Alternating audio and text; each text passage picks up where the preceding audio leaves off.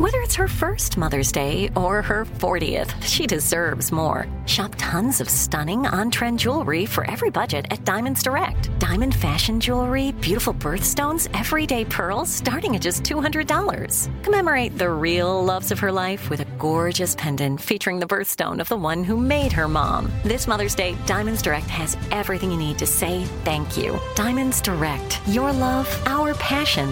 Online at diamondsdirect.com. I'm Tracy from Stuff You Missed in History class. Are you a small business owner or even someone who dreams of entrepreneurship? Then check out Season 2 of Mind the Business, Small Business Success Stories from iHeart Podcasts and Intuit QuickBooks. Join hosts Austin Hankwitz and Janice Torres as they interview entrepreneurs sharing insights around starting and nurturing a small business. You won't want to miss these inspiring stories of entrepreneurship and discovering ways to business differently so you can too. Planning your next trip? Choice Hotels' family of 22 brands has over 7,400 locations and the perfect hotel for any traveler you want to be. Like a Cambria Hotel, serving up locally inspired craft cocktails for all my folks who maybe want to meet up and talk about Mad Royals. Check into a Radisson Hotel with flexible workspaces for you strivers who listen during business travel. Or a Comfort Hotel with free hot breakfast, family-friendly pools, and big spacious rooms for the parents who listen with their kids and need a little retreat. What are you waiting for? Join Choice Privileges and start earning points toward your next stay. Find a stay for any you when you book direct at choicehotels.com, where travels come true. When you think about the future, what kind of technology do you envision? Whatever the future holds, artificial intelligence will undoubtedly be at the heart of it all. Join Graham Class as he hosts Season 2 of Technically Speaking, an Intel podcast, and hear from the minds transforming healthcare, retail, entertainment, personal computing, and more with the help of AI. Tune in every other Tuesday and explore the latest technology that's changing our world today and creating a more accessible tomorrow. Listen to Technically Speaking, an Intel podcast on the iHeartRadio app, Apple Podcasts, or wherever you get your podcasts. Happy Saturday, everybody. The Théâtre du Grand Guignol got the briefest mention this week when its name appeared at the end of a quote from the New York Times review of Dracula, which was directed by Todd Browning. That mention was so brief, we did not even elaborate on what it meant, but the Grand Guignol was a theater that became known for its terrifying and gruesome plays in Paris. And you, in fact, got to visit. Just went over there location. when we were in Paris. Yes. Yeah, it is now. It's still a theater, but it is now a theater where most of the plays there are staged with the intent that the hearing impaired can enjoy them, which is very cool. And I must say, we wandered over, and the woman who is the manager happened to be outside at the time, and she was like, "Why are you here?" And I tried to explain history podcast in French, which I did not think about learning to say. And then she invited us in and just let us look around at what it is now, which was very, very kind of her and incredibly sweet. So yeah, I want to give a shout out to the International Visual Theater. It's still there in the same place. And the building looks enough like it looked in those pictures that we found while we were doing research of the Grand Guignol that it is recognizable. So that was very, very cool. Yeah, so that research on the Grand Guignol, Holly did that back in 2016. We covered this on the show on October 17th of that year. So we thought we would fill in the gaps for folks who had not heard that name before as today's Saturday Classic. Welcome to Stuff You Missed in History Class, a production of iHeartRadio.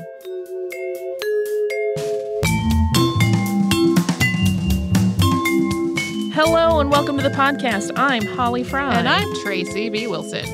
Tracy, it's time for more October horror. Yay! Yay! This time we're going to delve into not just an October spooky story, but a story of spooky storytellers. We're going to talk about a famous theater of Paris, and its name translates to Big Puppet or Big Puppet Show, which could perhaps to some ears suggest light, silly fare. But the works performed at the Théâtre du Grand Guignol were aimed at adult audiences, and they were not for the faint of heart. The roots of the film horror genre are in the plays of the Grand Guignol, and the plays that were staged there really became known for telling the darker side for exploring the darker side of storytelling, often in really visceral and very gruesome and explicit and graphic ways. It was outrageous and terrifying and sometimes scandalous, and it became a beloved fixture of the Parisian theatrical scene in the early 1900s. And throughout the 19th century, faits divers were incredibly popular, and these were short, sensational stories that were printed in French papers, and they were frequently illustrated, and they reported true-life sort of crime stories rife with gory details. And unlike fairy tales or morality stories, these usually did not end happily. And in some ways, the taste for stories of this nature, which developed in the consciousness of France throughout the 1800s, really set the perfect scene for the Théâtre du Grand Guignol. The story of the Grand Guignol starts in 1897 with Oscar Métainier when he purchased a theater in the Quartier Pigalle area of Paris. He had worked on the police force, and one of his duties was watching over death row prisoners at the time, basically in the time that was leading up to their executions. He also worked as a tabloid journalist before he became a playwright. Métainier had been working with André Antoine at the Théâtre Libre, which staged stories of the lower classes of Paris. They really were kind of doing this whole naturalist thing that was growing in popularity. But that theater had really struggled, and it shut its doors for good in the mid-1890s. During the run of Théâtre Libre, Métainier had written some of the most provocative short plays that were staged there. The Théâtre du Grand Guignol sat at the end of a small cul-de-sac called the Impasse Chaptal. It had originally been built as a chapel, and some of the original chapel decor remained, including angel sculptures hanging over the orchestra pit and seating boxes, which, due to their carved wood paneling, looked like confessionals. And the stage there was a tiny square, 20 feet by 20 feet. That's about 6 by 6 meters. And there were somewhere between 230 and 285 seats, depending on what source you're reading. One of the reasons Métainier started this venue in the smallest theater in Paris was to mount his own productions. His naturalist plays were just not the kind of thing that other playhouses were willing to produce. He had done some work writing farces and prose, but Métainier eventually went back to short plays. Like those that he had worked on at the Théâtre Libre, Oscar's plays written for the Grand Guignol featured characters of the street, such as hustlers, sex workers, and homeless people. And he launched his theater on April 13th of 1897 with a slate of 7 shorts. 2 dark tales performed that evening were written by Métainier, while the other 5 were a mix of comedy and drama that had been written by other writers. This mix of styles was part of an approach that Métainier started that he called hot and cold theater. Dark or gruesome fare was alternated with often bawdy comedic pieces. Because the theater would run anywhere from 4 to 7 different plays every night, they could take the audience through a series of emotional highs and lows over the course of one evening. As a result of this style switching, the horror seemed more frightening and the comedy seemed funnier. Yeah, it's often explained as if you run hot water on your hands and then switch to cold, the cold seems icier than it is, and vice versa. So that same sort of thing was being applied to staging their productions for the evening. And while Métainier had thought that in running his own theater house, he'd have the freedom to stage the shows he wanted, it turned out that the Paris police actually felt a little bit differently about the situation. One of his first shows, Mademoiselle Fifi, which was an adaptation of a novel, was shut down temporarily by police censors because the main character was a sex worker. Although the police didn't appreciate the gritty realism of Métainier's plays, audiences really did. The Grand Guignol was successful basically immediately. Yeah, people really loved it. But even though it was doing quite well, Oscar Métainier did not head up the theater for long. In 1898, just the following year, Max Maury took over as director. And Métainier had run the theater for 4 seasons, but he really felt like it was impossible to keep the shocking stories going long term, so he sold the whole business to Maury. With that change in leadership was a significant change in the tone of the offerings on stage. Maury had a lot of theater experience, but was not one of Paris's highbrow artistes. He wasn't especially concerned with continuing the style of naturalism for artistic integrity. He wanted to make the theater profitable. because it's a business. Yeah. Under his guidance, Grand Guignol gained a reputation for bloody, terrifying offerings. And Maury catered to a sort of voyeuristic bloodlust in the audience. His lineups, filled with unsettling visuals that struck fear in viewers and made them question exactly where the line between theater and reality sat, came to be called Slice of Death as a counter to Métainier's Slice of Life dramas.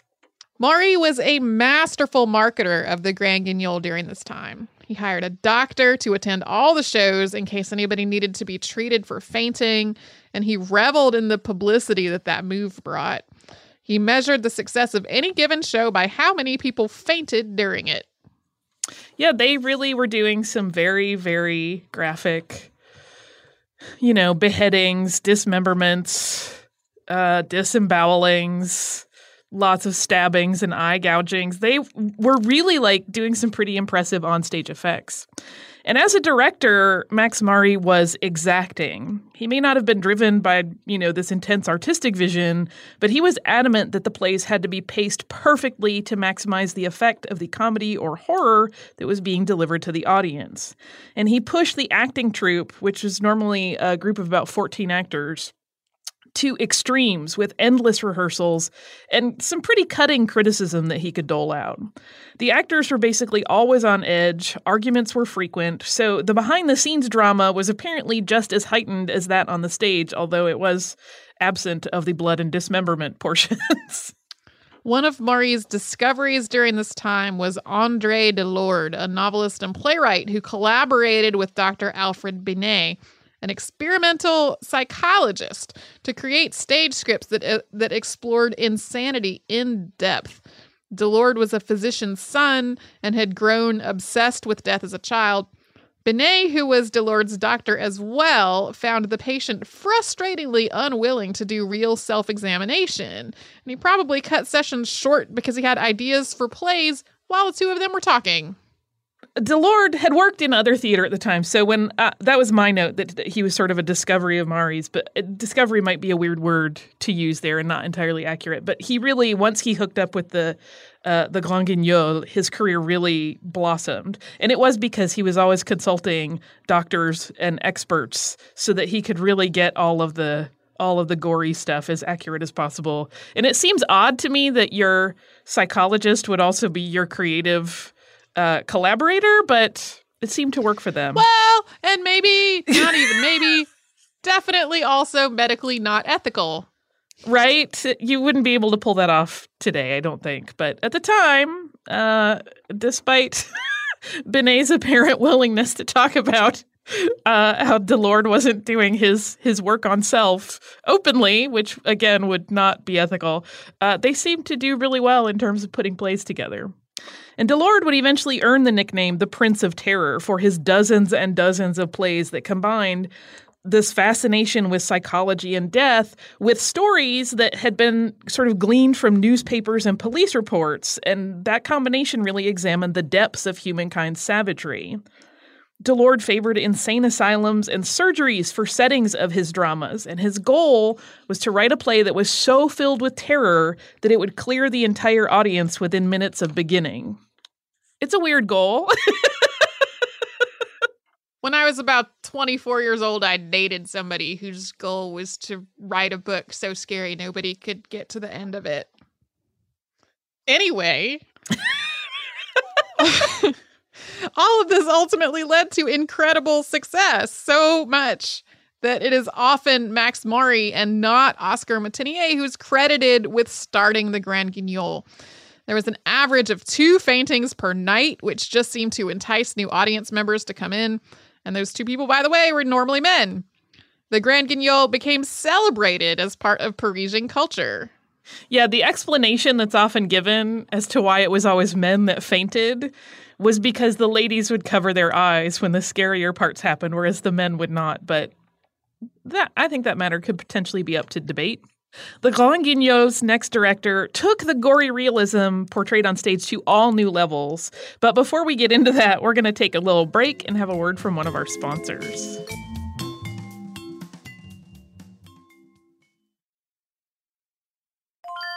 I'm Tracy V. Wilson from Stuff You Missed in History Class. Did you know small businesses make up 99.9% of all businesses in the United States? The world is powered by entrepreneurs, and if you're a small business owner or even someone dreaming of starting your own business, then you'll want to check out Season 2 of Mind the Business, small business success stories from Ruby Studio, from iHeartMedia, and Intuit QuickBooks. And every episode, hosts Austin Hankwitz and Janice Torres talk to entrepreneurs about how they've grown from the lessons of launching and nurturing a small business and how they have found success being their own boss. From the excitement of first starting out to finding the right tools and resources to process invoices and payments like QuickBooks Money, you won't want to miss these inspiring stories of entrepreneurship and discovering ways to business differently so you can too. And if you're a small business owner or even someone dreaming of starting your own business, then you'll want to check out Season 2 of Mind the Business, small business success stories from Ruby Studio, from iHeartMedia, and Intuit QuickBooks.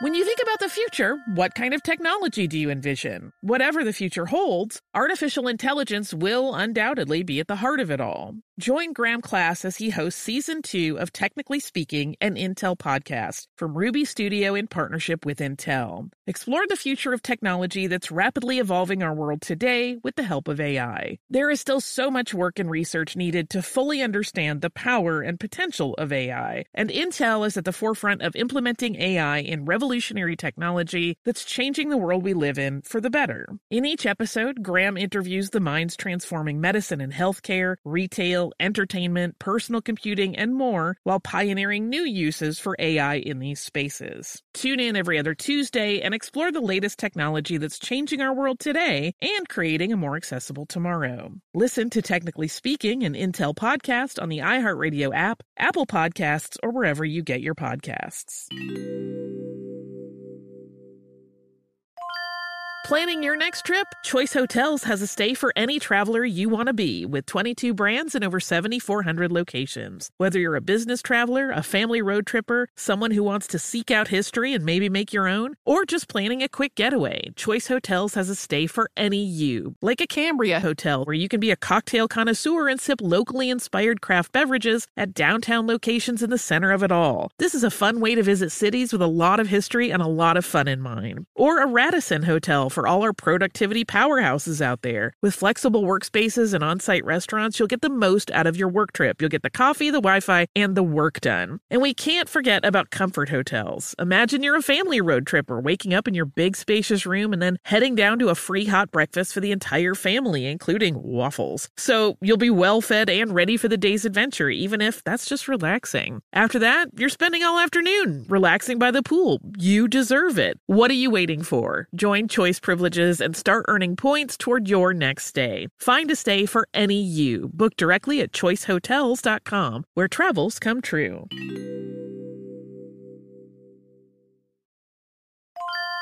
If you use paper, you're a human. But if you choose paper, you're a papertarian, someone who lives a paper-based lifestyle because it has a positive impact on the planet. And also because it's the easiest choice you'll make all day. Seriously. It's as easy as reaching for boxed instead of bottled water. It's as easy as opting for beauty products that come in paper packaging. It's as easy as grabbing eggs in a cardboard container. And that's all in one trip to the grocery store, which, if everyone's being honest, you were planning to go to anyway. But paper isn't just an easy choice. Papertarians know that it's the smart choice, too. Because paper comes from trees, a renewable and sustainably managed resource. And paper products are designed to be recycled. In fact, when you choose products that come in paper-based packaging, those fibers can go on to be recycled up to 7 times. So why wouldn't you go papertarian? Learn more at howlifeunfolds.com/papertarian.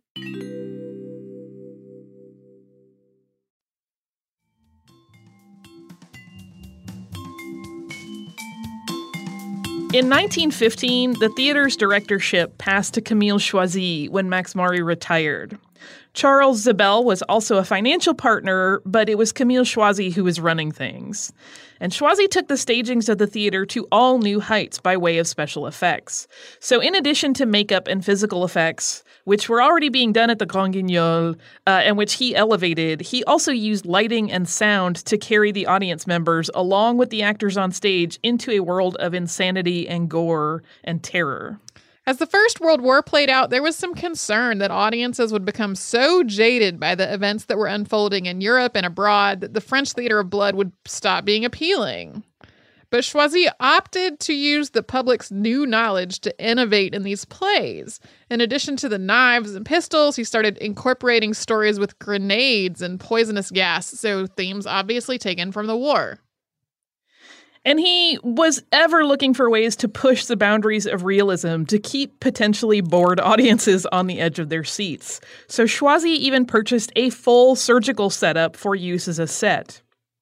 Plays were also staged on sets that looked like the interiors of dirigibles and railroad cars and mines and factories, so the types of things that were on people's minds at this time. This is where I want to pause and remind you that that stage was only 20 by 20, so building out these sets had to have been an incredible work of engineering and creativity. It was also Choisy who hired actress Paula Maxa, who would become the celebrated star of the Grand Guignol. Compared to the famous Sarah Bernhardt as her horror equivalent, Maxa gained her fame through play after play in which her character was tortured or mauled, and in one play she even decomposed on stage over the course of several minutes. Over the course of her time at the Grand Guignol, she yelled "help" on stage more than 900 times, but that didn't really help her out because she was murdered in the theater more than 10,000 times. Yeah, she, when you're doing 4 to 7 plays a night, you can get killed over and over in the course of one evening as an actor. And by this time, with the range of special effects in each show continuing to grow, these actors became masters not only of portraying human emotion at the extremes of experience, but they also had to become incredibly skilled at simultaneously deploying the tricks of their trade that went far beyond using blood packs and having to explode one of those. Actors would have to trigger effects that made their faces appear to melt or their skin burst into flame or any number of other horrors while they were still doing the job of trying to act realistically. As the spectacle grew, the Grand Guignol drew a wide-ranging audience. People who lived nearby would attend to enjoy some local theater, and the highbrow art set bought tickets to indulge in the darker themes on the stage there. Audiences would show up to openings in formal attire with BYOB champagne. Allegedly, the boxes in the back of the theater, which were quite private, were often the sites of romantic trysts. And it was during Choisy's time at the helm that records were set at the Grand Guignol for faintings, as well as an increase in the number of audience members who would run out into the alley over the course of the evening to be sick. The effects had become so sophisticated that during one play when an actress had her eye gouged out on stage and then revealed the gaping hole in her skull, 6 members of the audience lost consciousness. On another evening, what looked for all the world like a real blood transfusion taking place on stage resulted in the record of 15 fainting attendees. Choisy ran the theater for more than a decade before Jacques Jouvin became the director in 1926. Jouvin, who bought out Charles Zibel, really seemed to want to depart from what had gone on before, and in fact had made the Grand Guignol famous. Choisy stayed on for a while as a collaborator, but he left after 3 years to start a competing theater. And Jouvin also fired crowd favorite Paula Maxa, who also left and started her own theater. Unfortunately, neither Maxa's venture nor Choisy's took flight, however.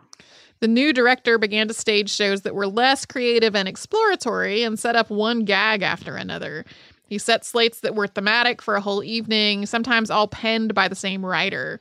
Sometimes there were multiple writers listed on the playbill, but they were all just his pseudonyms. Yeah, he usually is characterized as kind of not understanding what the true magic of the Grand Guignol was.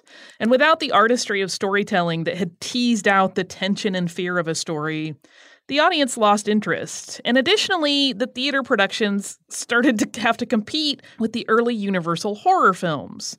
Dracula, starring Bela Lugosi, debuted in 1931. James Whale's Frankenstein also came out that same year. And while their roots were in many ways in the horror and the identity of horror and storytelling that had started at the Grand Guignol, they were now a very real threat to that theater, and attendance dwindled rapidly. In 1937, a British actress named Eva Berkson took over this limping theater from Jouvin. For a while, it seemed like there was some hope for a return to the golden days of the Grand Guignol. Berkson relaunched the theater with a mix of old audience favorites and new plays, and she hired back Paula Maxa. But due to years of screaming, the former queen of the Theater of Blood had damaged her vocal instrument, and she could no longer scream like she once did.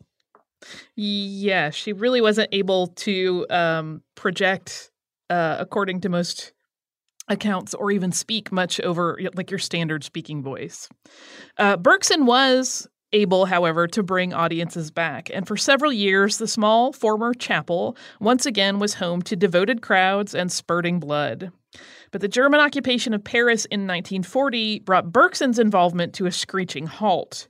She fled. As a British national, it would have been incredibly dangerous for her to try to stay, although the theater did continue to mount productions in her absence. Occupation slates were by and large repeats of the ones that had played under Choisy's leadership. The old director had returned in Berkson's absence to try to keep things going, and some of the occupying troops did attend, although the theater was deemed degenerate art, even though Hermann Goering quite liked it. Yeah, there were apparently plans when Germany was finally victorious to basically destroy the Grand Guignol and pretend it had never existed, just wipe it from the history books. But, as we know, that's not how the war played out. And Berkson once again resumed her leadership role at the Grand Guignol in 1944. And this time, when she returned from England, she had a husband who was Alexander Dundas. And World War II really dealt a severe blow to the theater. For one, there was some ill will in Paris that the Grand Guignol had stayed open to entertain the enemy troops. Berkson's return seemed to help smooth that over a little bit, and a visit from General Patton to the theater actually caused an uptick in ticket sales temporarily. But the global conflict also gave audiences far too much real horror for a theater that was built around gore to hold any sort of appeal. To be truly shocked in the Guignol tradition would have required something far more sensational than the little stage could manage. In a 1947 interview with Time magazine, Eva Berkson said, "Really, I've almost come to the conclusion that the only way to frighten a French audience since the war is to cut up a woman on stage, a live woman, of course, and throw them to pieces." During the 1947 season, in an effort to elicit some sort of excitement or thrill response from audiences, the Grand Guignol mounted productions that included Le Laboratoire des Hallucinations, which featured a surgeon operating on the brain of his wife's lover on stage, and Un crime dans une maison de fou, which was crime in a crazy house, where a pair of elderly inmates, all women, tortured a young, beautiful patient by driving a pair of scissors into her eye. Yikes. Yeah. Yeah, well, that was the tradition of this theater. I mean, I've had that response at several moments in this episode, but that one in particular. Even after testing out a variety of different formats and styles of theater, Berkson could just not regain a foothold in entertainment. In 1951, she retired from the Grand Guignol. And next up, we're going to talk about the final years of the Théâtre du Grand Guignol. But before we do, we're going to pause one more time for another sponsor break.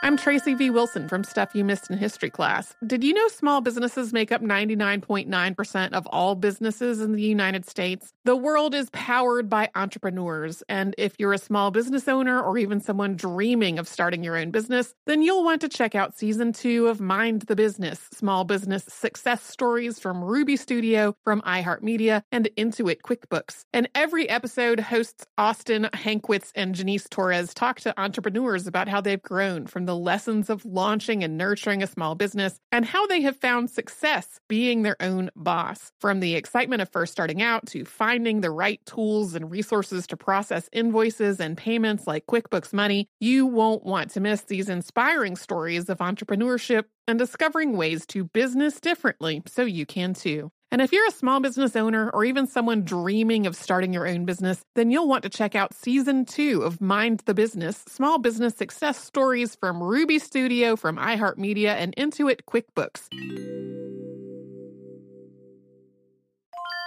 When you think about the future, what kind of technology do you envision? Whatever the future holds, artificial intelligence will undoubtedly be at the heart of it all. Join Graham Class as he hosts Season 2 of Technically Speaking, an Intel podcast from Ruby Studio in partnership with Intel. Explore the future of technology that's rapidly evolving our world today with the help of AI. There is still so much work and research needed to fully understand the power and potential of AI, and Intel is at the forefront of implementing AI in revolutionary technology that's changing the world we live in for the better. In each episode, Graham interviews the minds transforming medicine and healthcare, retail, entertainment, personal computing, and more, while pioneering new uses for AI in these spaces. Tune in every other Tuesday and explore the latest technology that's changing our world today and creating a more accessible tomorrow. Listen to Technically Speaking, an Intel podcast on the iHeartRadio app, Apple Podcasts, or wherever you get your podcasts.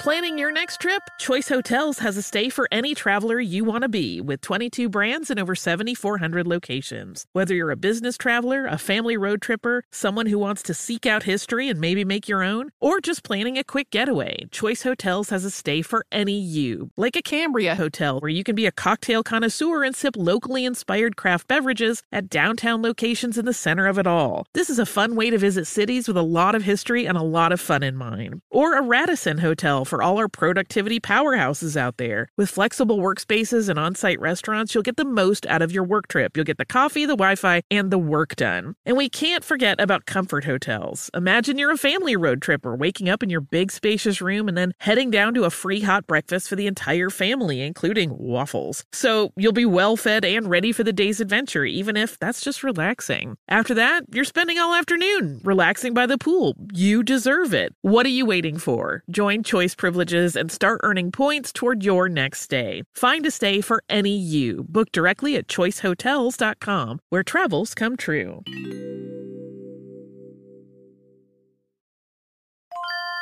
If you use paper, you're a human. But if you choose paper, you're a papertarian, someone who lives a paper-based lifestyle because it has a positive impact on the planet. And also because it's the easiest choice you'll make all day. Seriously. It's as easy as reaching for boxed instead of bottled water. It's as easy as opting for beauty products that come in paper packaging. It's as easy as grabbing eggs in a cardboard container. And that's all in one trip to the grocery store, which, if everyone's being honest, you were planning to go to anyway. But paper isn't just an easy choice. Papertarians know that it's the smart choice, too. Because paper comes from trees, a renewable and sustainably managed resource. And paper products are designed to be recycled. In fact, when you choose products that come in paper-based packaging, those fibers can go on to be recycled up to 7 times. So why wouldn't you go papertarian? Learn more at howlifeunfolds.com/papertarian.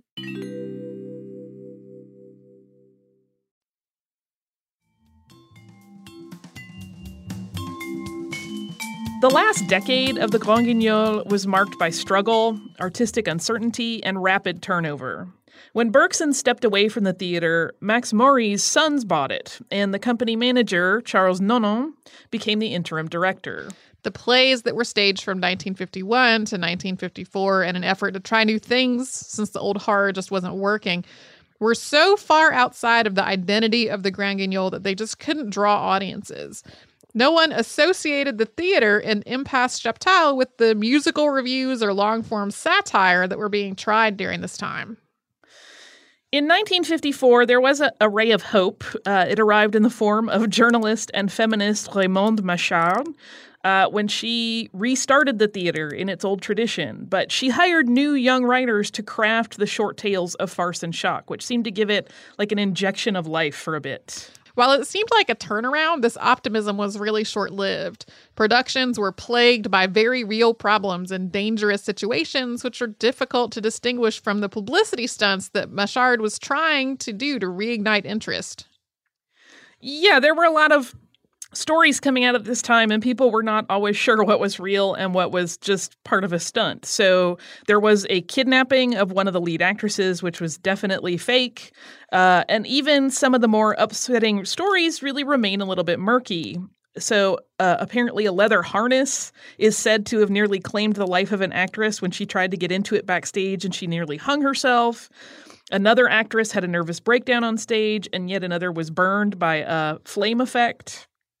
There were a lot of problems. So while Machard had managed to elicit a swell in ticket sales, the tone of things was a lot less realistic and a lot more campy, and the theater became more of a tourist attraction than a cultural icon. Yeah, I think we've all seen this happen to places in various cities. Like the sort of cool underground thing that develops and becomes iconic pretty soon becomes more like an amusement park and less like itself. From 1959 to 1961, a man named Fred Pascal ran the theater. And some of the plays at this point veered back towards more realistic horror, but it was really too late to regain the glory days of Mary's and Choisy's times. Charles Nonon once again became the director of the Grand Guignol in 1961, and he would be its last director. In an interview with Time magazine, he said, "Before the war, everyone felt what was happening on stage was impossible. Now we know these things and worse are possible in reality." So after 65 years of frights and chills, the Grand Guignol closed its doors for good in November of 1962.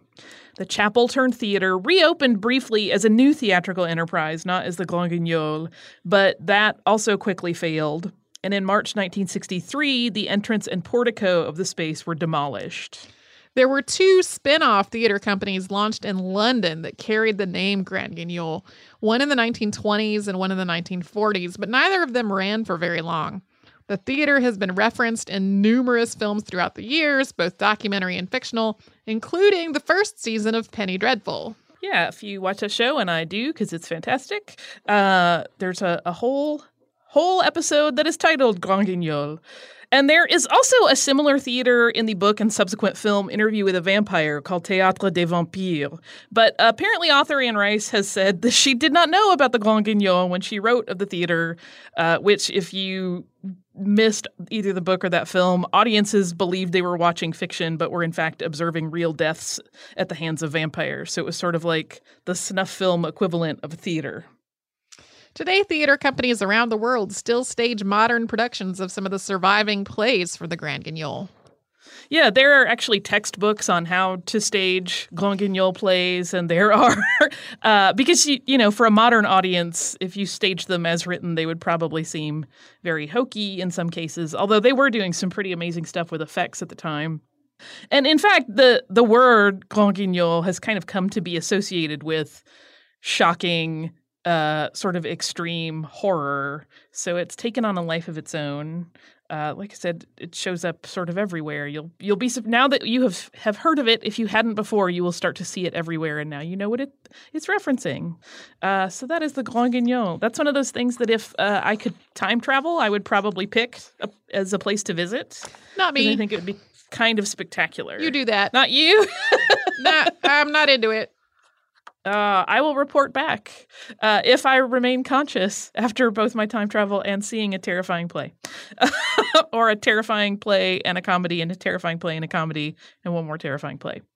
Yeah, I think it would be spectacular, which is why I thought it would be perfect Halloween fare for the podcast.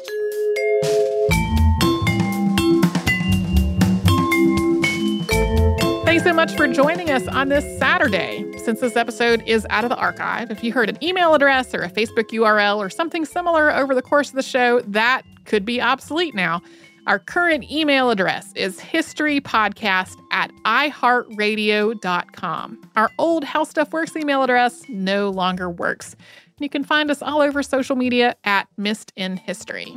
And you can subscribe to our show on Apple Podcasts, Google Podcasts, the iHeartRadio app, and wherever else you listen to podcasts. Stuff You Missed in History Class is a production of iHeartRadio. For more podcasts from iHeartRadio, visit the iHeartRadio app, Apple Podcasts, or wherever you listen to your favorite shows. Xfinity has free premium networks for everyone this month, no matter what kind of entertainment you love. Addicted to true crime? Catch killer cases and more spine-tingling shows on A&E Crime Central. Crave adventure? Explore Asian action movies on Hi-Ya. Searching for something extreme? Check out skating, snowboarding, and more on Fuel TV Plus, the global home of action sports. And find crowd-pleasing bops on iHeartRadio's Hit Nation playlist. There's new free shows and movies to love every week. Say free this week in your Xfinity voice remote. Xumo Play is your destination for endless entertainment. With a diverse lineup of 350 plus live channels, movies, and full TV series, you'll easily find something to watch right away. And the best part? It's all free. Love music? Get lost in the 90s with iHeart 90s, dance away with hip-hop beats, and more on the iHeartRadio music channels. No logins, no signups, no accounts, no hassle. So what are you waiting for? Start streaming at play.xumo.com or download from the app and Google Play stores today. All you can stream with Xumo Play. This is Malcolm Gladwell from Revisionist History. eBay Motors is here for the ride. With some elbow grease, fresh installs, and a whole lot of love, you transformed 100,000 miles and a body full of rust into a drive that's all your own. Brake kits, LED headlights, whatever you need, eBay Motors has it. And with eBay Guaranteed Fit, it's guaranteed to fit your ride the first time, every time, or your money back. Plus, at these prices, you're burning rubber, not cash. Keep your ride or die alive at ebaymotors.com. Eligible items only. Exclusions apply. This is Raquel Willis from Queer Chronicles. Right now, there are close to 500 anti-LGBTQ+ bills in state legislatures across the country. Lambda Legal is leading the charge against these hateful bills that target mostly trans and non-binary people. You can fight discrimination and help write the next chapter of Lambda Legal history. To learn more about their open cases and to donate, visit lambdalegal.org. That's lambdalegal.org.